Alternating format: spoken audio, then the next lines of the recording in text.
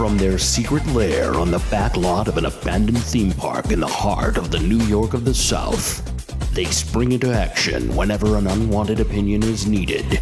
This is Two Dudes on a Backlot. Now, here's your hosts, R.L. Sutton and Harvey. We are Two Dudes on a Backlot, giving you this special episode of Beyond the Backlot, pulling back the curtain so you can see a little bit about our lives and what we're about. My man, R.L. Sutton. That's me. I'm Harvey. We got something to say, but nobody asked. This is a great idea that R.L. came up with. So, R.L., let everybody know what this one's about. This is our 15th episode, so we're going to do something special called Beyond the Backlot. And that is a look outside of our characters and events that me and Harvey have been part of beyond the backlot. So Harvey, what you got?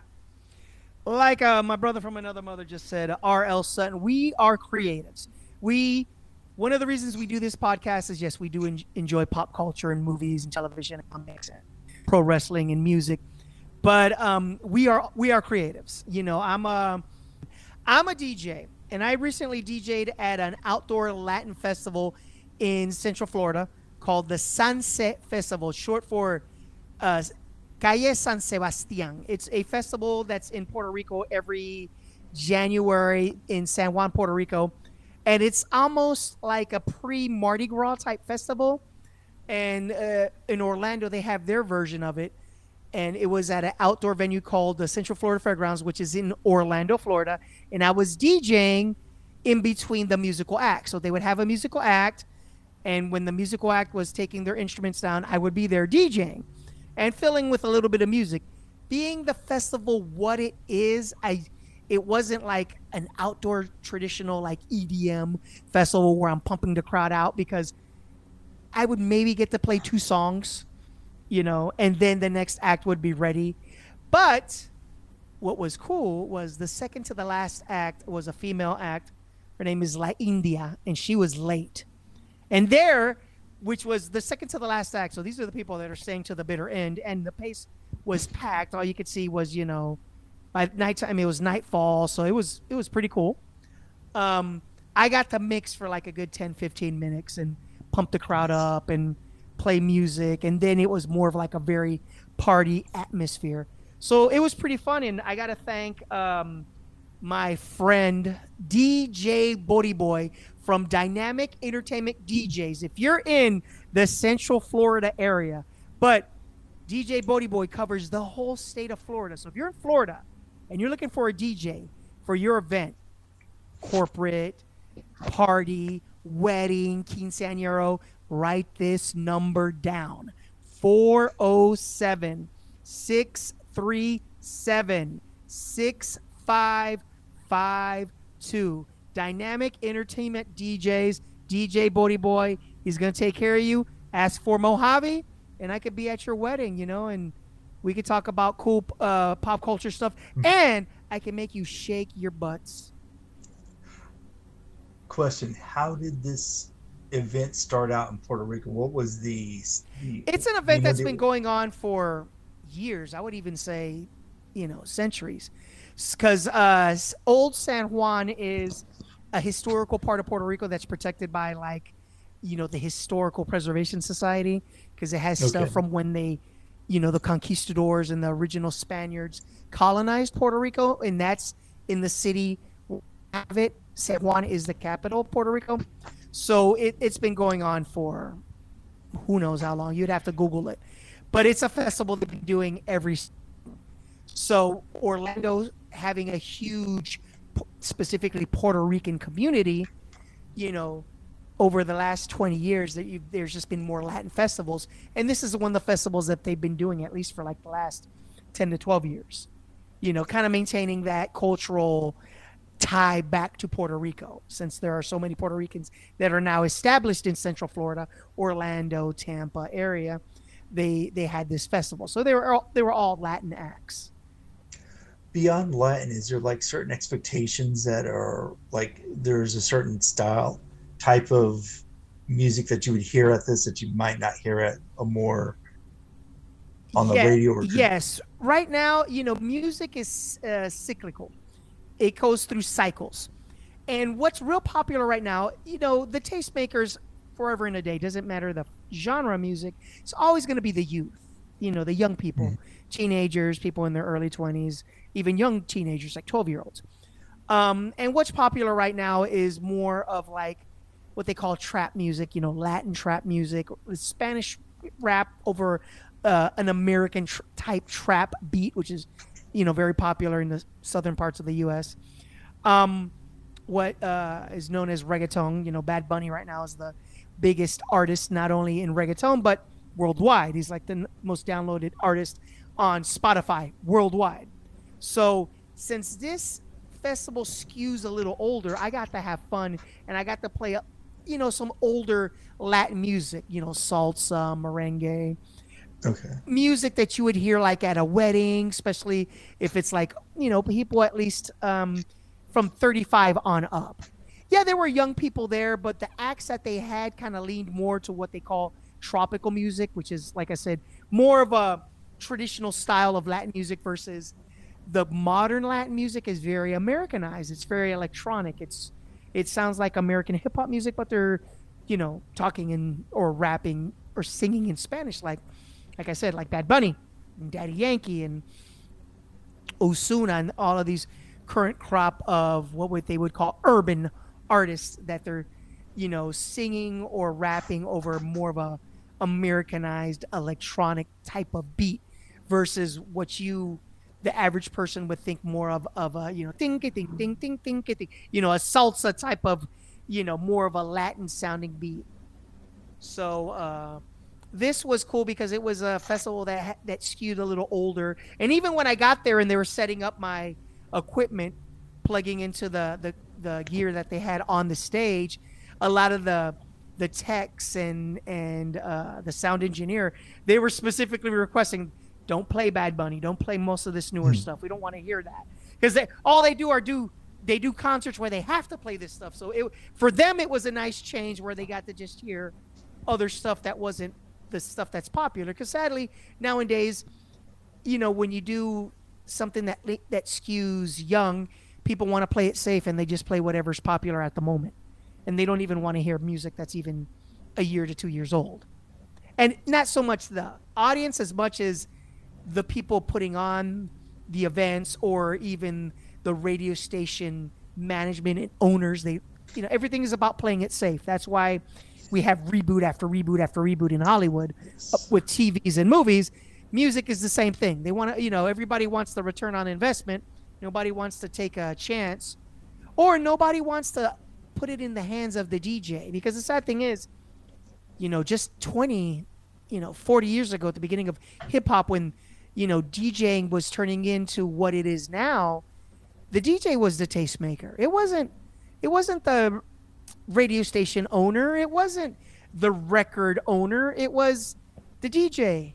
The DJ was the person that had the connection with the audience. They saw what the audience liked, what they reacted to, what they did a bigger pop for, the songs that they kept requesting. They saw the songs that didn't work and they wouldn't dance to, and they saw the songs that did work. They were the tastemakers, and now it's decided all by algorithms and, crappy research. Now, as you know, I work in entertainment as well, and though I work in television, I have the screen in front of me, and then I have the person in my ear. I saw some of your pictures. You're in front of an audience of how many people would you say was there at the Prime? I don't know, maybe like 10,000 people. Okay. It was a legit outdoor festival. Yeah. How do you prepare mentally for something like that? Because that feels like a lot of pressure. Is there something that you do to get yourself ready for performing in front of that many people? Yeah, preparation is key. That's not the type of event where you just show up with your laptop and your DJ gear and you just open up and go.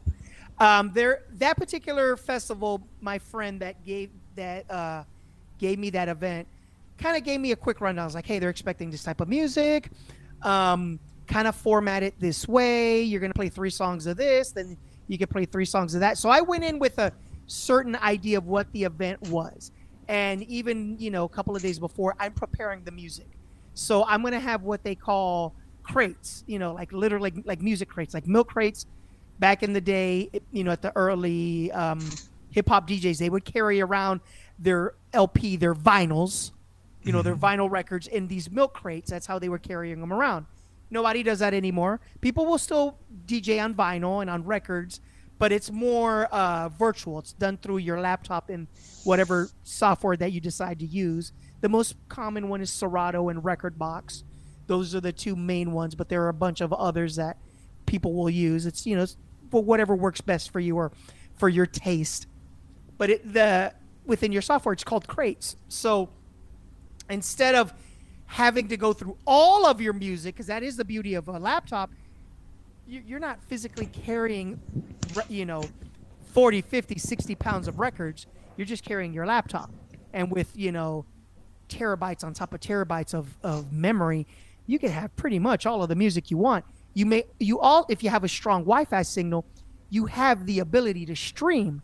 So you can use stream music. So you could have, if you have a strong connection, like I said, you have the ability to play whatever song on demand. But in an event like that, you want stability. So you're gonna go with the music on your laptop, or you're gonna go with a laptop and an external hard drive. I keep my music on an external hard drive. The reason I do that, it makes my laptop work more efficiently. It's not as bogged down. I don't have the money to buy the top of the line MacBook Pro that has all of the memory to put all that music on there. But I can't afford, a decent external hard drive that's rugged and, holds a lot of music. So, and worst case scenario, if I have 2 laptops. If I have one that just totally craps the bed on me, I could switch to the other one, plug in the hard drive, and go. If you're asking, so Harvey, what do you do if that hard drive takes a crap? I have a backup hard drive that's, identical to my main one. So that's how. And then I have a hard drive at my house, and I have an extra hard drive at my mom's house. So, these are like you got to have contingencies. You got to have a backup for a backup for a backup. So you have to go prepared. Since I knew that I was roughly going to play the same 2 to 3 genres of music, I create crates specifically for that event with those genres. That way I could just jump back and forth between those 3 crates of music. I'm not going to be going into my universal one that has everything from EDM to classic R&B to dinner and cocktail music I'm going to play at a wedding. That's just ridiculous. You kind of do it for the event. If I was playing a nightclub and it was a Latin nightclub, then I have crates that are specifically for, more of a hardcore Latin nightclub event versus a corporate event where I'm playing for corporate boring people that are in suit and ties, but then I have more of a top 40 type music. So you have to have everything in little groups. Yeah, exactly. That way you could just go in and out of what you need to do. The nerves, that is something that you're only going to get through it by doing it. I've done, festivals like that before. And believe it or not, as a DJ, I find it easier because I'm just playing music and I could just, if I didn't, they didn't give me a microphone. I wish they did, because then I'd be able to interact with the audience more. But there, I could just keep playing music, and I have music for, I could play music for days.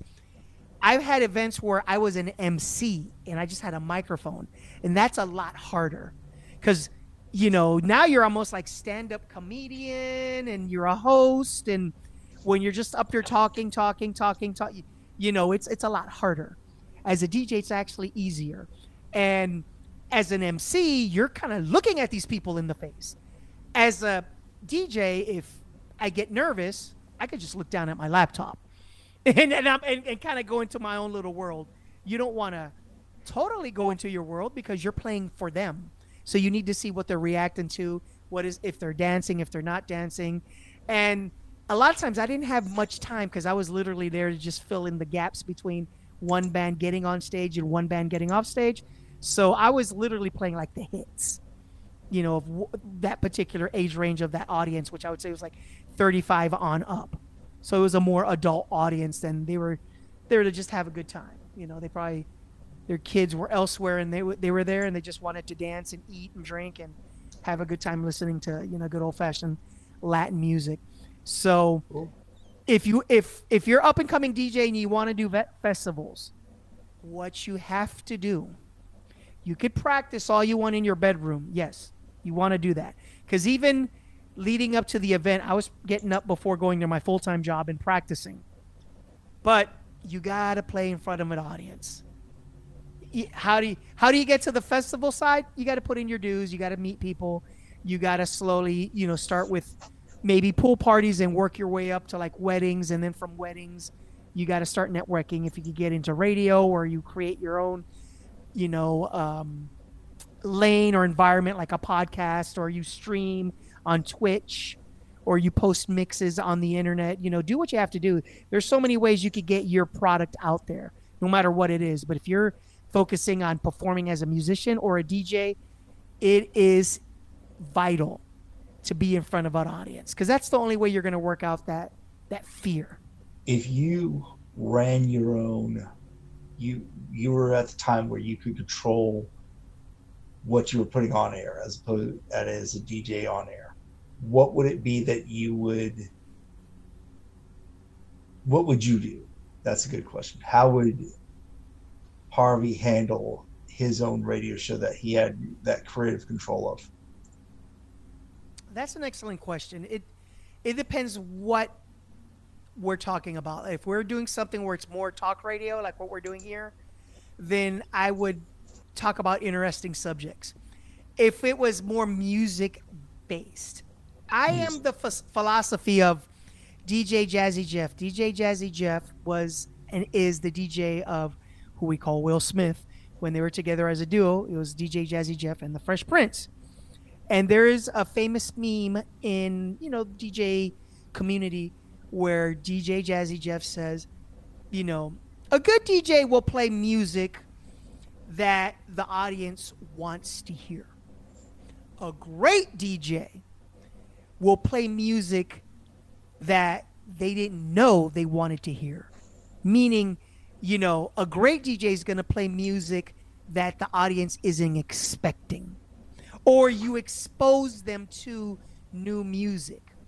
Because in this day and age, and like I said before with like entertainment in general, people want to play it safe, or your boss, whoever it is, the club owner or the festival promoter or your boss at the radio station, their algorithm or their analytics are telling you, oh, these are the popular songs.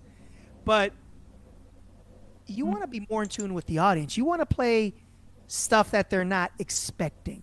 So yeah, I am going to play popular stuff, but at the same time, I would want to expose them to new music. And here's the thing about music, RL.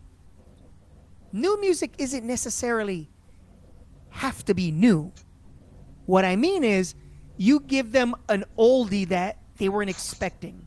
Or you may expose them to a song that maybe when it came out didn't blow up, but music being what it is, maybe it sounds more appropriate now. Maybe it was a song that was before its time, and now it sounds better. Or people are in a different state of mind where they might like that song. Some songs age beautifully, or some songs show their age, but they just sound so good right now. Perfect example. Kiss. I Was Made for Loving You. At the time, Kiss put it out when disco was popular. That was their version of a disco song. And they got a lot of flack and criticism for it because they're a rock band and they've always had like a very loyal, rabid audience. And they kind of got criticized because they hopped on the disco bandwagon like many people did at that time. Wasn't even popular when it first came out, which is Kiss's I Was Made for Loving You. When you hear the song now, that's rock song. It's like a groove to it. And You play it now, people lose their minds over it. They love it. And when the song first came out, it came out during the disco era. It got a lot of criticism. They got a lot of flack because they hopped on the disco bandwagon. But that song, when you play it now to a Kiss audience, they just lose their minds. And if you play that song to like a crowd that they're kind of like into rock and country and they're a little rowdy, and you play that song, people love it because it starts off with a cool little chant. Ooh, it's a great song. It's just an excellent party song, and that's what you need to do with music. Give people, yes, what they want to hear, but give them something that they're not expecting. So that's what I would do. I would want to mix it up, and I would take chances. And that's the problem. My problem with radio today, there's no chances. They play it way too damn safe. So I would play a lot of stuff I know that works, but then I would occasionally, all right, here's a Hail Mary. Let's see what this song does. And if it does poorly, then yeah, I'm going to remove it and I'll replace it with something better. But that's the problem. Some of the best art we've gotten was people taking chances. I agree. And that's why art and entertainment right now is just so boring. You got any other questions for me? No, actually, that kind of covered it, I think. Two Dudes on a Backlot will return after this message.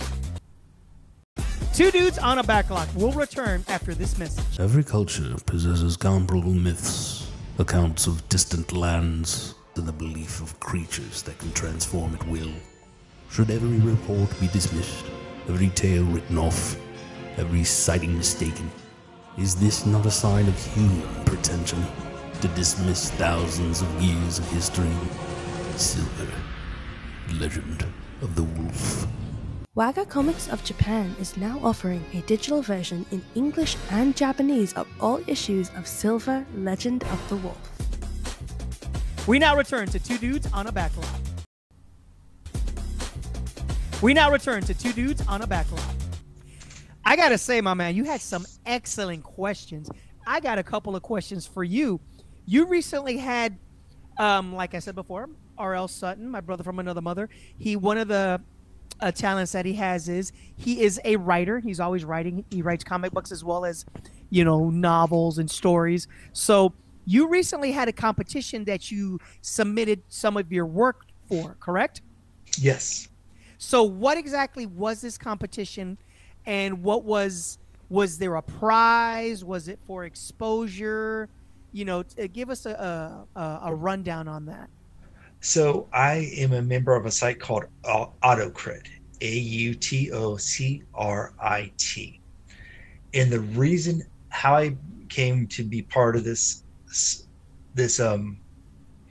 like a classroom, the site. It's a community. They have thing where you can meet other writers. They give different challenges. They also have some software that you can upload your material, and what it does is you can compare it to the greats. Like if you do horror, you can upload it and say, what is my thing like in comparison to, say, Anne Rice or other authors of that sort.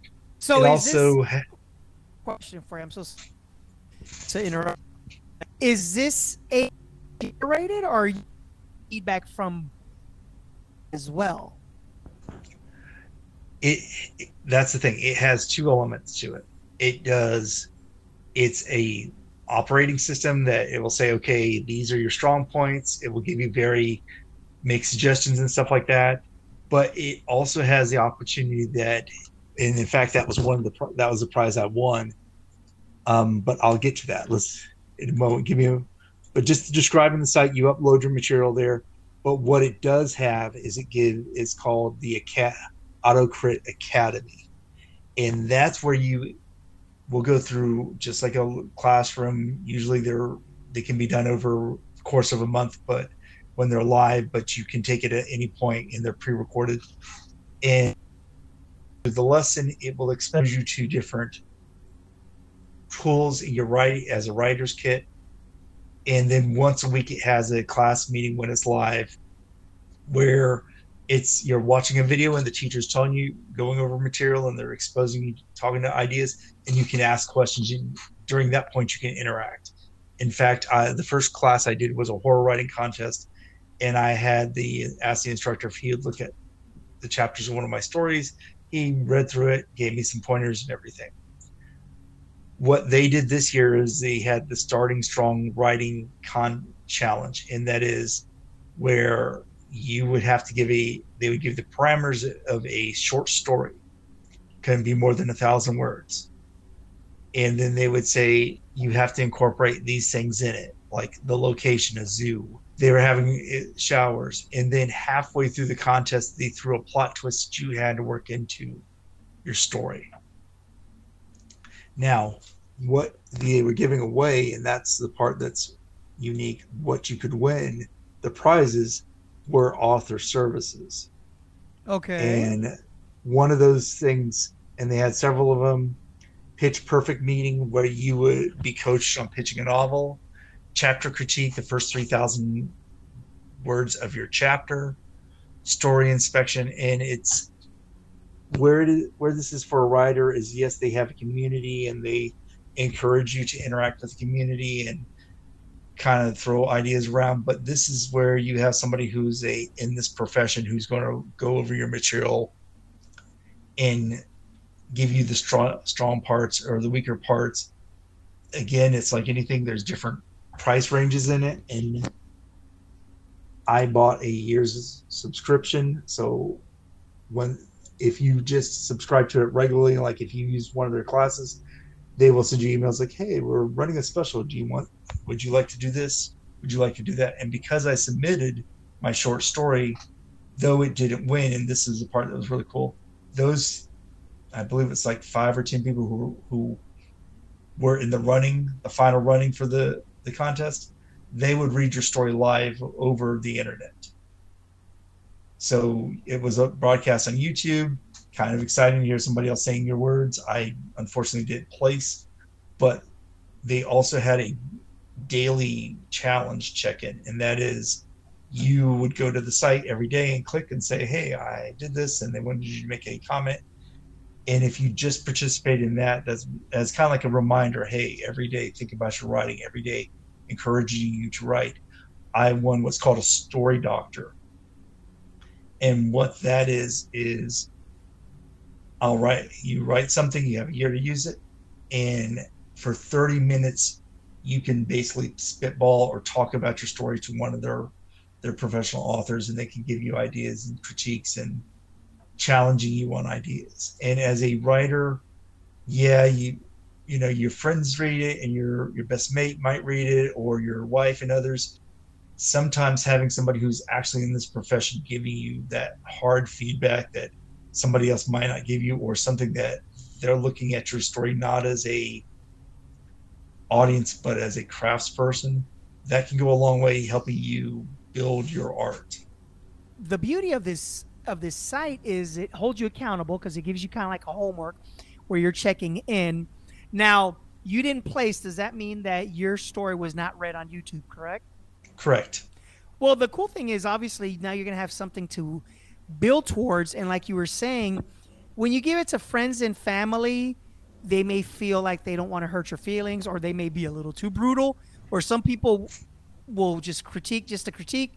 But what you're getting through this site is what I'm getting from you is you're getting creative criticism. So they'll be like, okay, I see what you were doing here. Try it this way instead of what you did here. So you will get like examples on how you can improve your writing. So I think that's a phenomenal thing, man. And here's something else. Because I participated in it, the one thing they did is their service of, hey, they gave all the people who participated in it the opportunity to get feedback on that story they submitted for a discounted rate. And they're like, hey, they sent me an email saying, okay, you participated in this, and this is a deeper insight we'll offer you on your story. So I will get notes from one of the writers who's going to read through my story and say, okay, this is what worked, didn't work. And unlike live performances, because in the beauty of writing, you can always go back and fix it. You got to kind of live with it as in live performances. But with this, it can say, it can, the potential is there to point out things that you miss that maybe nobody else even thought of, like a question that, hey, why did this person do this, or what is that about, or just, by the way, you misspelt whatever. And so a second pair of eyes comes in really handy. And there is no novel anywhere in this world that, at least today, we'll say in the 21st century, that somebody else hasn't gone through, whether it's Stephen King or whoever your favorite author is, 40,000 times and said, by the way, Steve, you keep doing this, or you do that, or something like that. So you're not seeing the author's first, second, third, 15th draft when you're picking it up on a shelf or reading it digitally. Yeah, you're getting like, the super polished version of it. But what are your thoughts? Do you think you're getting return on investment? Do you feel like it's made you expand your horizons and grow as a writer? I mean, I'm pretty sure there's been some frustrating parts with it, but would you recommend this to another up and coming writer? I would recommend this simply because I'll be honest, I'm not the most show on the sites. Like I see a lot of people that are posting daily and kind of chatting up and everything like that. I think that the services, the classes are helpful, or great cost. They have two that I plan to participate in down the road, where one is on Gothic writing and one is on science fiction writing. I'm eager to see what the notes are like. I haven't received those yet, but having the challenge in this, if you're a independent writer, yes, you have a certain amount of creative control in your work, and you can kind of say, I want to go this way or that way.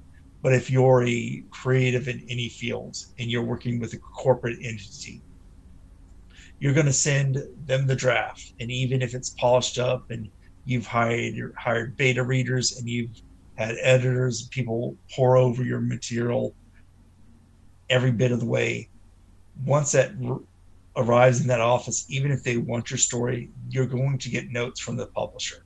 You're going to get notes from the higher ups that are going to tell you, we like this, but we think you should do that. We think you might have missed the boat here. We feel like you're going to have to change this over here.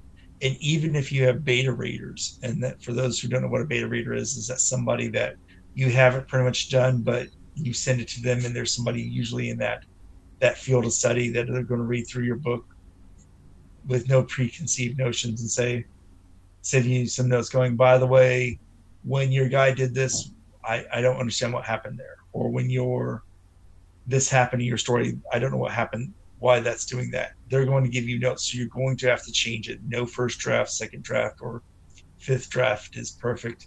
I don't care who the author is. Somebody's going to look at your work. So that gets you used to that. And also, in this case, they threw things at you, and one of my dreams would be to write an official Star Trek book. Paramount's not going to say, RL, you can do whatever you want with this. They're going to give me notes and saying, you can't do these things. And that's helpful for an author getting used to the idea that you might have to go a different road, not of your own choice. Yeah, because that's one thing with people that when they do art, some people, they're like, this is what I do and this is my vision. But it's like, yeah, but if your vision is never seen by anybody else, is it worth it? Sometimes you have to be flexible. And that's one thing I've encountered with like events and short, movies that I've done, or even when you're just talking about the initial process of putting together a production for like a movie or a short, and the director or writer, they don't want to budge. And it's like, hey man, you are not Spielberg. So you need to relax and change a couple of things, because you're just going to waste all of our time that you did something and then nobody watches it or nobody wants to watch it. What's the point then? But as a creative, you also have to consider, okay, let's say you're an independent author. You create the rules. your fans are looking at it as a completed work. If you're not following your own rules, they're going to call you out for it. And that's the whole idea, is to get fans. So your readers are going to be like, hey, character did this and this story, this book 2 books ago or 2 chapters ago, and then he can't do that or she can't do that. What's going on there? So ultimately your fan base is going to say, kind of like, you've established the rules and now you're changing the rules. So you're going to write it and you're going to go back and go, you need to keep that in your head. And if you're not, we see hacks writing stuff like Star Trek and Star Wars all the time, where rules were set long before they got into it, but because they don't care, they suddenly decide, I don't care. Well, as an author, in this case, you've established this ground. If you're making money at it, you've established all the rules, and so your readers are expecting you to be consistent in what you're doing. No, I understand, but I'm talking about the people that don't even have a fan base. Oh, you got to create a fan base before you. I'm talking about people that it may be their, not necessarily their first project, but they are so, like, I have a friend of mine, mm-hmm. and him and his partner, they would talk about what the after effects, meaning, oh, when we get famous, we're going to do this talk show, we're not going to do this talk show, and blah, blah, blah, blah. And that's, if you're doing it for fun, and you're talking crap just to talk crap, sure. But they would say it in a very serious tone. It's like, guys, you don't have anything. You just have this one little project that you did, and yeah, people like it, but you haven't even made money off of it. That's what I'm talking about. At the beginning, if you haven't done anything, you can't demand anything. I'm not talking about people that are established. I'm talking about people that are just trying to get established. You got to be flexible at the beginning. And that's a great example. So you start out, you've got these things, you're trying to get it out there. You're suddenly going, and someone calls you and says, hey, I'd like you to be on this podcast or whatever. And they got a small audience, but it's still an audience. And they're like, hey, can you do it on this day? Sometimes, you have to make those changes, and even especially in the written work, consistency is important. you can't just write whenever you feel. Sometimes you have to write when you just don't feel like it, just to keep the process going. And that's what I'm saying. It's like I said, I understand that people have their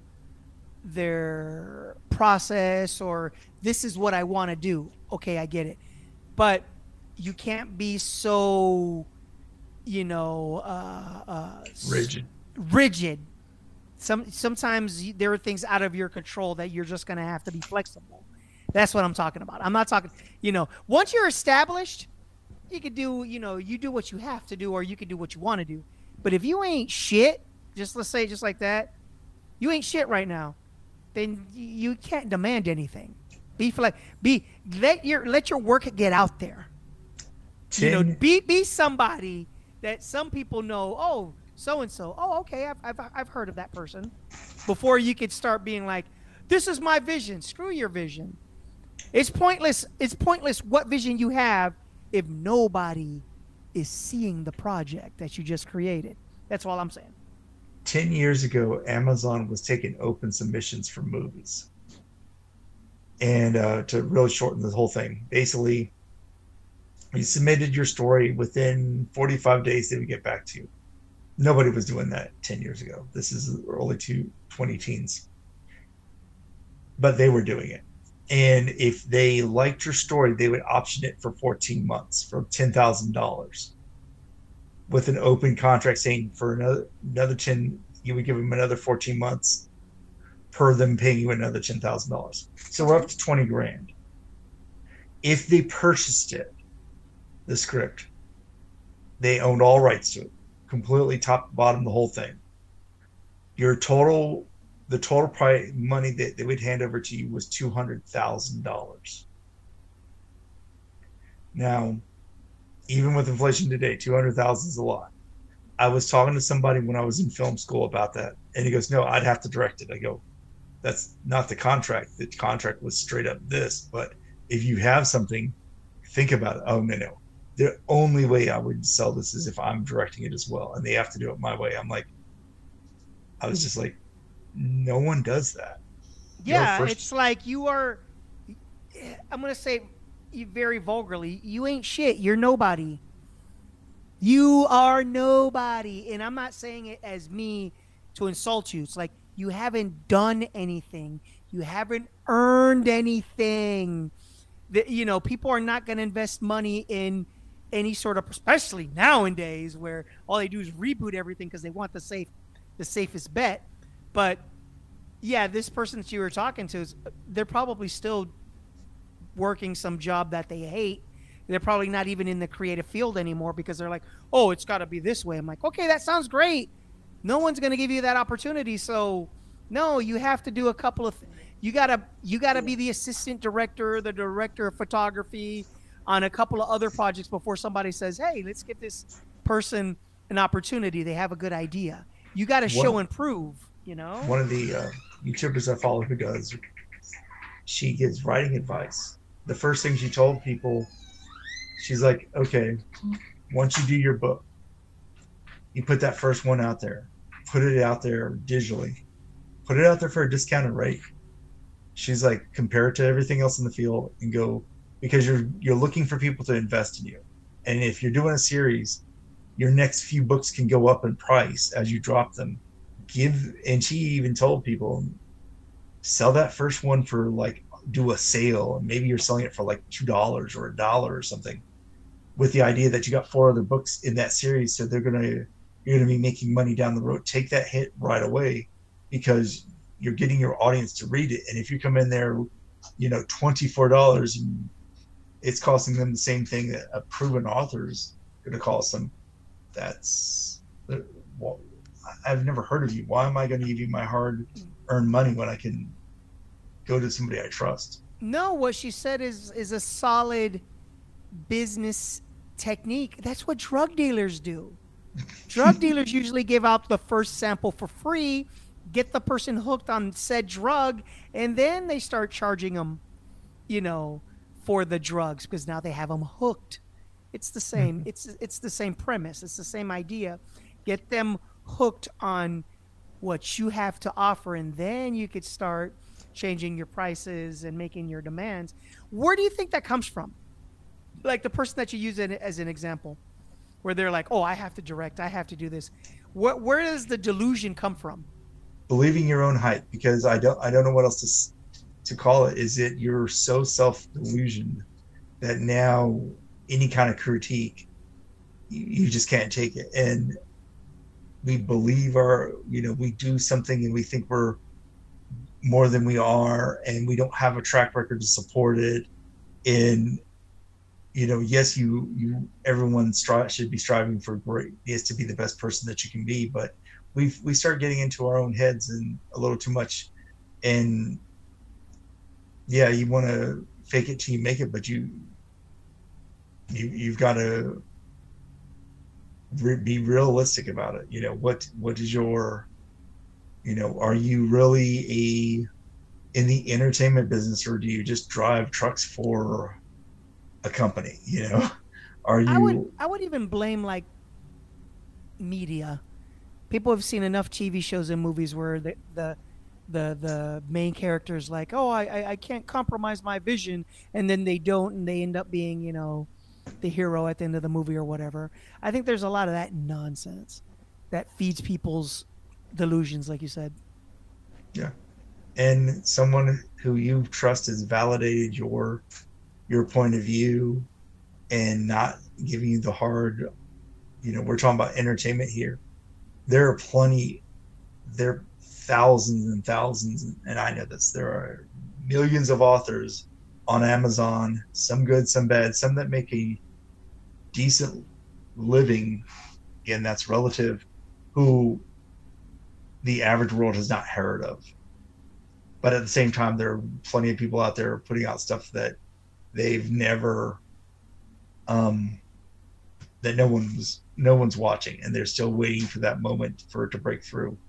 Another thing that I think is funny, and we both have experienced this, people will do fan films with this idea that this is such a brilliant idea that back when Lucas was still running it, Lucas will see it and absolutely want to support my project. And it's like, have you considered making something of your original? No, no, no, no. Lucas, I'm just brilliant. No, no, it doesn't But happen. RL, you know what I think feeds into that is the what's the word I'm looking for?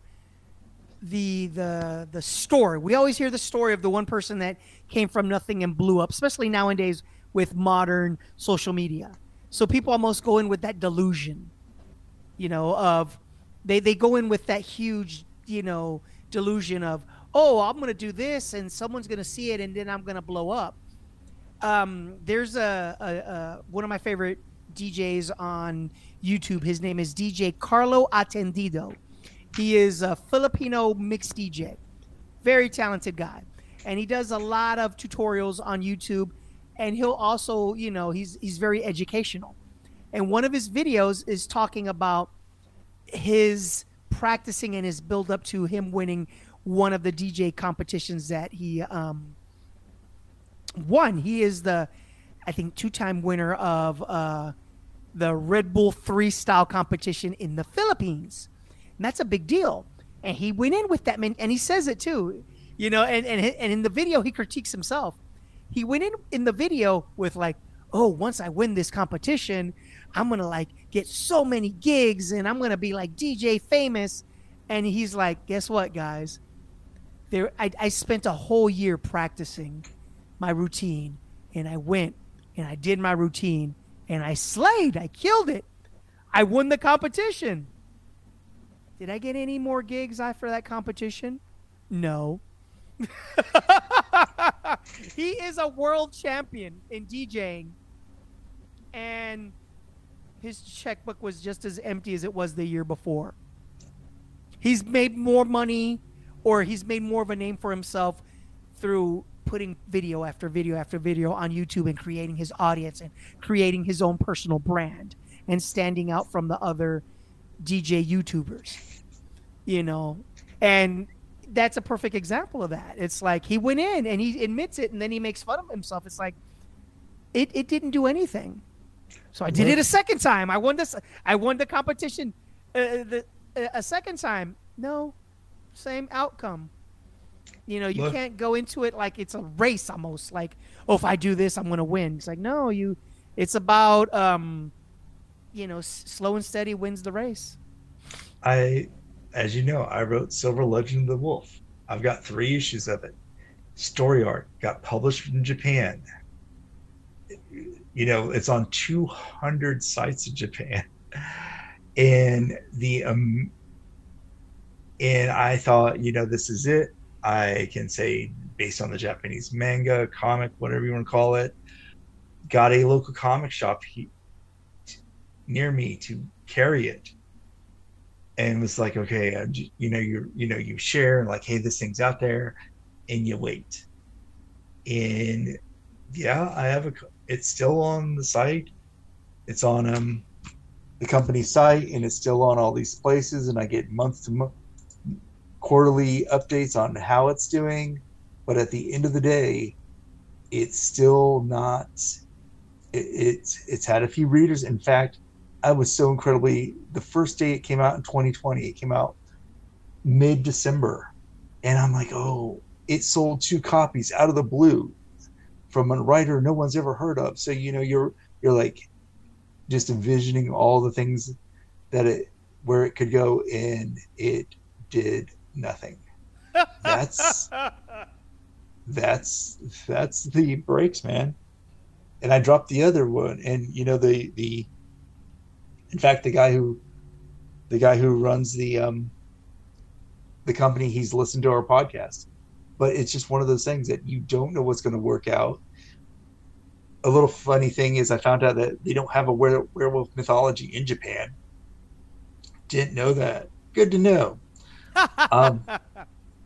But yeah, it's still there, it's still hosted. He's very gracious. He doesn't, he's never come back and said, hey, it's not costing him anything. He's not hey, I'm going to pull you because we're not selling. It's just something in his. I was one of the early people to even submit something to him, but I brought the book to American publishers, had it emblazoned on the cover based on the Japanese manga, had links and everything, and crickets. What you gonna do? It happens. Yeah, And moral of the story: consistency is key. You just yeah, put out the next one, the next one, and the next one. but sometimes the other thing, and this is a hard one for people to accept, once in a while, what you think is a good idea may just be what it is. It may just be that thing. It's just, it gets you in the door. It gets you something to help getting you going. But it's the first step in what can be a long road. It may just be that it's gets you there, just like the story. Like, why I got WAGA of Japan. It's just that first one, and the key is learn from the mistakes or learn from what you did. It's still there. You still have an accomplishment, but you don't assume that you're going to that first work is going to be that thing that's going to launch you to the moon. We all hear the stories of J.K. Rowling's and some of these other creatives that, Lucas did a film, but do you know what Lucas's first major film was, Javi? Lucas, wasn't it George Lucas? THX whatever. That's where that was his short film. What okay. what was his first feature film? Was it American Graffiti? Yes. But you had to stop and think. If I said what's Lucas's biggest film, Star Wars, you don't have to think about it. Yeah, true. And American Graffiti is a classic. It's well respected, but yeah, I was like, I know he did American Graffiti. Yeah, and this is my thought process. I know he did American Graffiti, but it's not the THX thing. Mm-hmm. Yeah, you start doing that type of deal. But yeah, you're right. You had to think about it. And people, yes, King put out his first book. It exploded. He got a huge deal on the paperback rights. King been writing for years, people. You hear, and I think that's where it comes from. Is we live in a sports-driven world too, where people see these nobody's suddenly signing these multi-million-dollar contracts, but there's just as many people on the practice team that's never seen a day of airtime in their life. No, it's true. I really think it got ramped up with social media, because social media, you could be whoever you want to be. If you could put on whatever image of yourself you want. And you can even alter your image with filters and whatnot.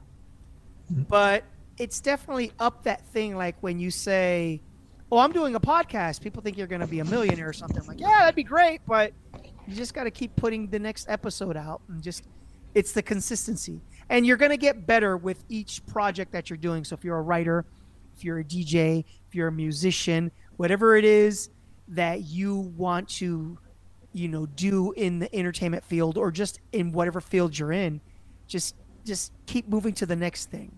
There isn't that one big, project that's going to make you rich or make you famous or just make you good at what it is that you want to do. You want to be the best lawyer? Well, before you're having your face plastered all over your town and on TV shows or, between commercials, you got to be the best lawyer in your firm.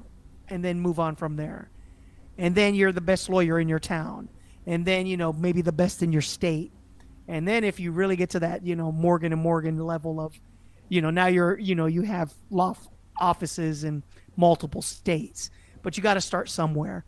And you just got to keep putting in the work. It's the most unsexy thing possible, but you can't skirt around it. You just got to keep putting in the work and work towards the goal, whatever it is that you want to achieve. I think the problem with the goal is everyone's goal is to be that world famous. You got theme parks, yeah, that's a fun idea. You got all these major things going on. They plaster your thing on your face out there, but there's plenty of people who are living very full, rich lives that may not be the bestseller, might not have a Hollywood movie out there, but sometimes success is relative. That's the biggest thing, and that's the thing that pop culture doesn't project, is like the guy who's writing your Two Broke Girls. We'll go back to the show we did a few episodes back. The guy writing Two Broke Girls, he's lived a pretty decent life, and you don't know his name, but I'm pretty sure one of those room writers is having a pretty nice time at it. Or if you're just the guy who gets the contract to write a few of these, I use Star Trek example novels, that's still pretty fun. So yes, everyone wants to be a superstar, but success can be very relative. Or it could be, you may not be ready for the success at that moment in your life. Like my friend DJ Bodie Boy, the buddy that got me on the festival, he mentioned how he had friends in the past that be like, yo man, put me on, I want to be on the stage, and come on man, put me in the festival, just give me 10 minutes. And he's like, okay, show up. And he had one guy show up, and he shows up with his gear, and he goes on stage, and when he saw all of those people, he freaked out. He's like, I can't do this. You know, the idea of being in front of all these people was great, and he probably had done stuff in clubs and parties and stuff like that, but 200 people versus 2,000 people, it's night and day. And when you got 2,000 eyes blinking and looking at you, like, all right, DJ, entertain me. It's a different thing. And the guy just froze and didn't play not one song because he just couldn't handle it. And that may be the case for many people. They think they can handle it, and maybe they can't. And maybe sometimes it happens. You can't handle that level of what comes with what you're trying to be. And sometimes if you don't get it when you think you really want it, it works out to be better in the long picture of life. We're getting a philosophy now. That's true. So think if you want to say something, or one last, your closing statement, counselor. At the end of the day, guys, we shared some experiences hoping to inspire you in whatever pursuit you are. Just remember, it's a marathon. Life is a marathon, and you can go through. Actually, I'll share that with you. Recently, me and Mrs. RL were at a KFC, and on the wall they had Colonel Sanders. And I don't know how many people have know about Colonel Sanders, but he came up with that whole recipe late in life.